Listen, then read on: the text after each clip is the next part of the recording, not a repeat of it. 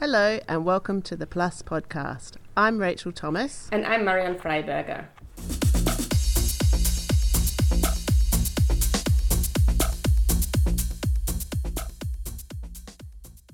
Many of us have become used to having multiple virtual personas. We may have an Instagram or a Facebook account where we share our lives with our friends, or maybe we communicate on WhatsApp or broadcast our opinions to the wider world on Twitter. Now that's nothing new, and actually the fact that I remember a world without social media makes me feel positively ancient. But what if we took this digitalization of ourselves even further? What if we could construct a virtual version of our entire body, which could help with predicting which diseases we might get and which treatments would work for them? In short, what if each one of us could have their very own digital twin? Here is Stephen Niederer, Professor of Biomedical Engineering at King's College London. So the digital twin concept is an idea which has been put forward, and it's kind of a very exciting idea, that each individual would have a digital replication of themselves, and that as more information was acquired about that individual, their mathematical representation will be updated. And the benefits of this are that it would provide a consistent framework for combining information from multiple different sources, but also it would allow a system which was able to anticipate the needs of the patient or the person prior to them needing them. So that we're no longer trying to treat people based on the way they are today, but trying to predict them in anticipation of how they might be tomorrow.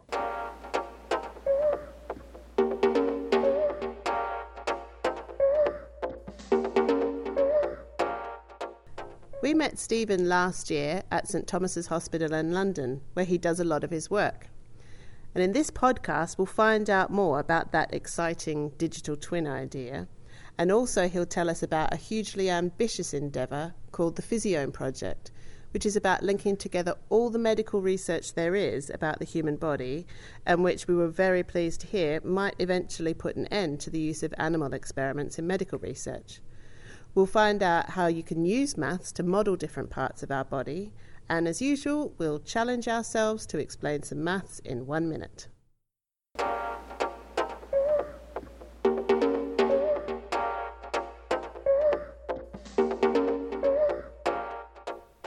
You may have heard of the Genome Project, whose aim was to work out the entire DNA sequence of the human genome. It was a massive international scientific collaboration, and it took 13 years to complete. Now, the Physiome Project is not about our genes, but the physiology of the human body, and it's even more ambitious. As the Physiome Project website puts it very succinctly, the project is about putting Humpty Dumpty back together in a concerted effort to explain how each and every component in the body works as part of the integrated whole. And this is done, how else, through the use of mathematical models, as Stephen explained. So the idea of the Physiome Project was that we should be able to encode different parts of known physiology within mathematical models or within systems of equations. And by making modular models which represented different elements of physiology, we should be able to bring those together and integrate them into whole systems where we can start to simulate more complex emergent phenotypes. Why do we need this effort to put Humpty Dumpty back together again? Medical research is hugely specialised. Entire labs employing a number of specialists may spend all of their time researching, for example, one single protein, how that protein is regulated, how it is made, where it sits in a cell, and so on. That effort might take years and take all the attention of the scientists involved. Now, such work is obviously essential if we're going to understand how our bodies work, but it's also essential to understand how different parts of our bodies work together, how a particular protein operates in the larger context of a cell, or how a cell functions in the context of an entire organ, and so on. It's not enough to just investigate all the individual parts, you also need to look at their sum. As Stephen explained, the Physiome Project is about making that possible by providing a mathematical framework for linking research of different aspects of the body together. So if everyone who's made their protein that they're very interested in, or their system of proteins that they're very interested in, and they've encoded those into a model, then they can put all of their experimental results into that model and then place that model or couple it to all the other models that all the other groups have made and see if it all makes sense when you add it all together. And that allows you to identify gaps that you say, this output from our model doesn't interact with the other models the way we expect. and that allows you to discover new things. So that's where you integrate all these different components together, and there might be emergent phenomena where multiple protein systems are all acting together to give you some cellular function, and that you only see when you combine everything together into one whole system. And again, no one group is going to do all the experiments to characterize that system fully, so a great way for sharing and reproducing your data is to encode it in a model that makes a very succinct way of kind of encapsulating all the measurements that someone's made. Now, one great thing about having such an integrated system of models is that it can reduce the number of experiments you need to do. So put simply, traditionally, if you want to see, for example, how a particular cell reacts to a particular substance, as you might in the development of drugs, you would have to test that in an experiment. But if someone has already developed a very good mathematical model of the relevant processes within the cell, you might get an idea of how the substance influences them by using the model, so you might be able to do with fewer experiments. And this is why the National Center for the Replacement, Refinement and Reduction of Animals in Research is very interested in the Physiome project. So, when can we expect this gigantic project to be completed, wrapped up, finished? Well, perhaps never, but that's not a bad thing. It's simply a reflection of the complexity of the human body and the fact that we'll never stop learning about it. The Physiome project is a way of thinking about physiology as a complementary kind of complement to experimental results, where you try and say that we need to do these experiments but also encode all the physiology that we know in mathematical models. I don't think we're at any time in the near future going to be done measuring physiology and understanding physiology. So in that sense, it's not a completable project. However, there are kind of goals that individual groups set within that framework and in that context that people are aiming to achieve. So there are deliverables, but there isn't a global, we are finally done, mission complete thing that will happen.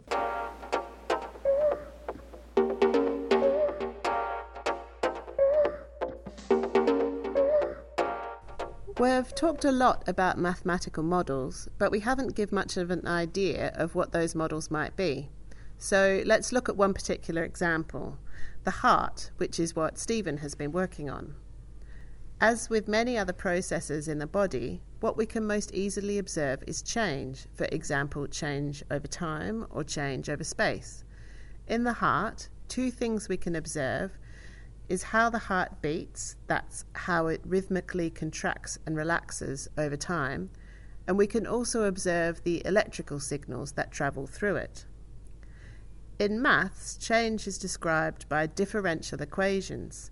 We'll look at them in a little more detail at the end of this podcast, but for now, let's just note that a model of the heart consists of a system of differential equations describing different types of change, and they're all coupled together to represent its overall function. So obviously with any system of which we make a model, there are a spectrum of ways in which we can represent this with different levels of complexity. The work that we do tends to focus on simulating the electrophysiology of the heart and on simulating the mechanics of the heart, and we like to do this in models which capture the anatomy of the heart, both for the individual, if it's for a patient, or for the particular animal, if it's for experimental research.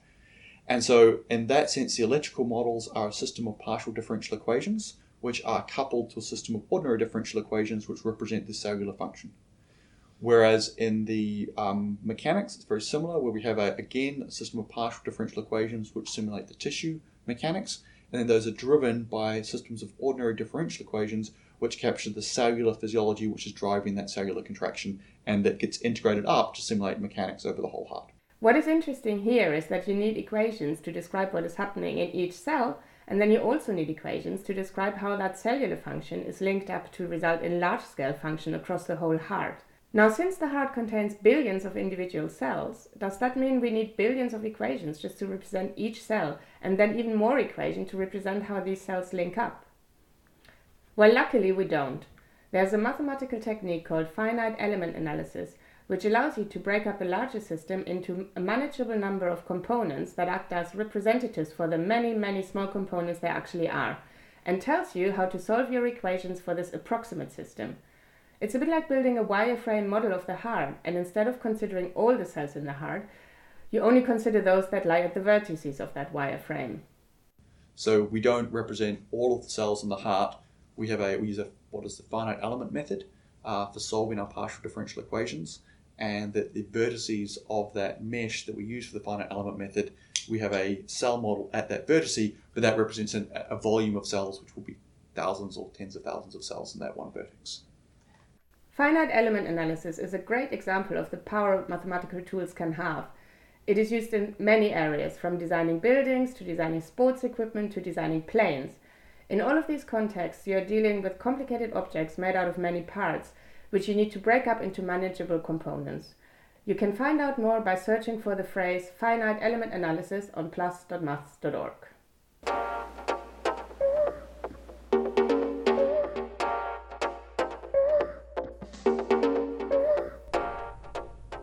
Interestingly, it's also possible to make a model of an individual person's heart, which could be used by a doctor to make particular decisions.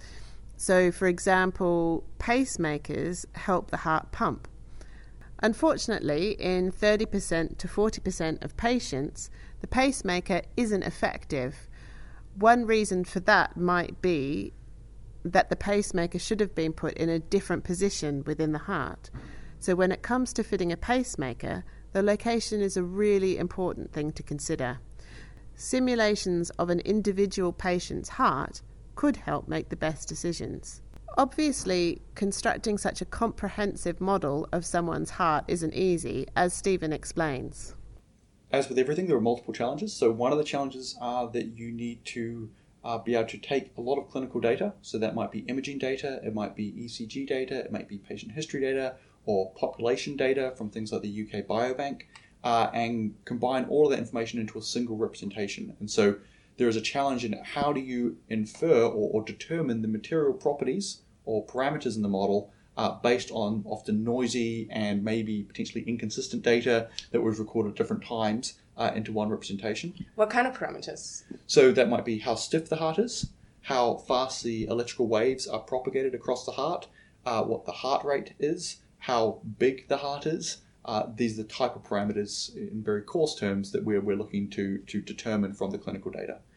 And then once we have made these models and inferred the parameters for that individual, we would then like to simulate those, make simulations to predict the outcomes of a therapy or a treatment as fast as possible, and we need to do that within a clinical time frame. So these models can't take a month, a week, even an hour to solve. We need to have these very fast, so ideally a doctor tends to like to have an interactive environment so that they can test different ideas, and so that's a positive. And so basically the models need to be fast enough and efficient enough to run within a clinical workflow so that you don't finish the simulation after the patient's already had their therapy. So when will we see such individualised models in routine clinical use? When we talked to Stephen last year, they'd just started doing pilot studies in specific research centres such as at St Thomas's and Johns Hopkins to serve as proof of the principle. The next stage is to do larger randomised clinical trials, and if these show that there is a meaningful impact on the outcomes for the patient, and if the health economics make sense and all the required standards are met by these systems, then they could be rolled out more widely. So it'll be some time yet.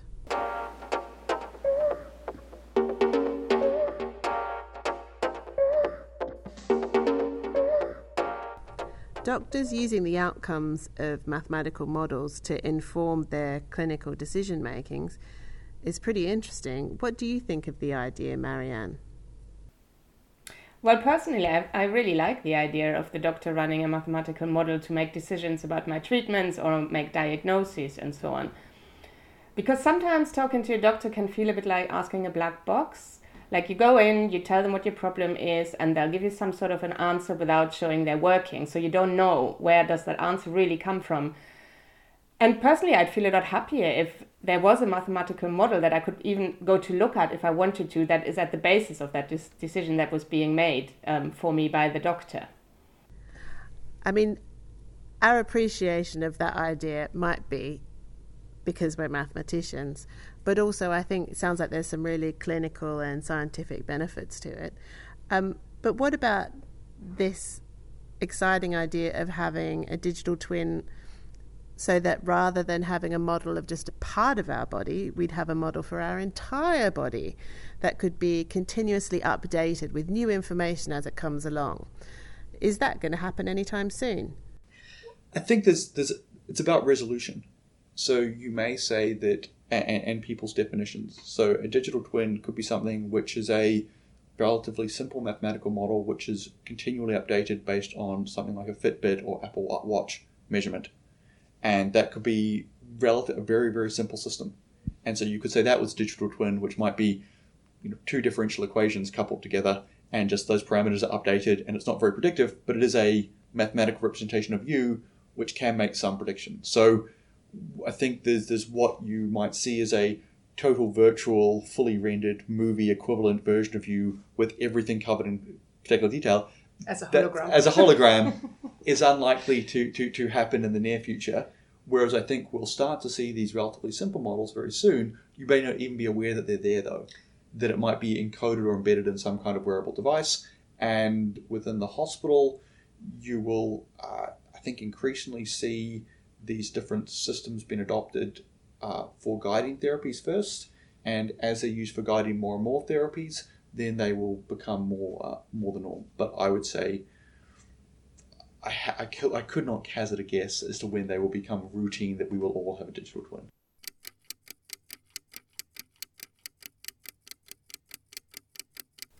So we're now moving to the maths in a minute part of this podcast.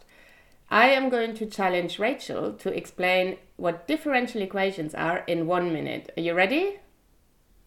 1, 2, 3, go!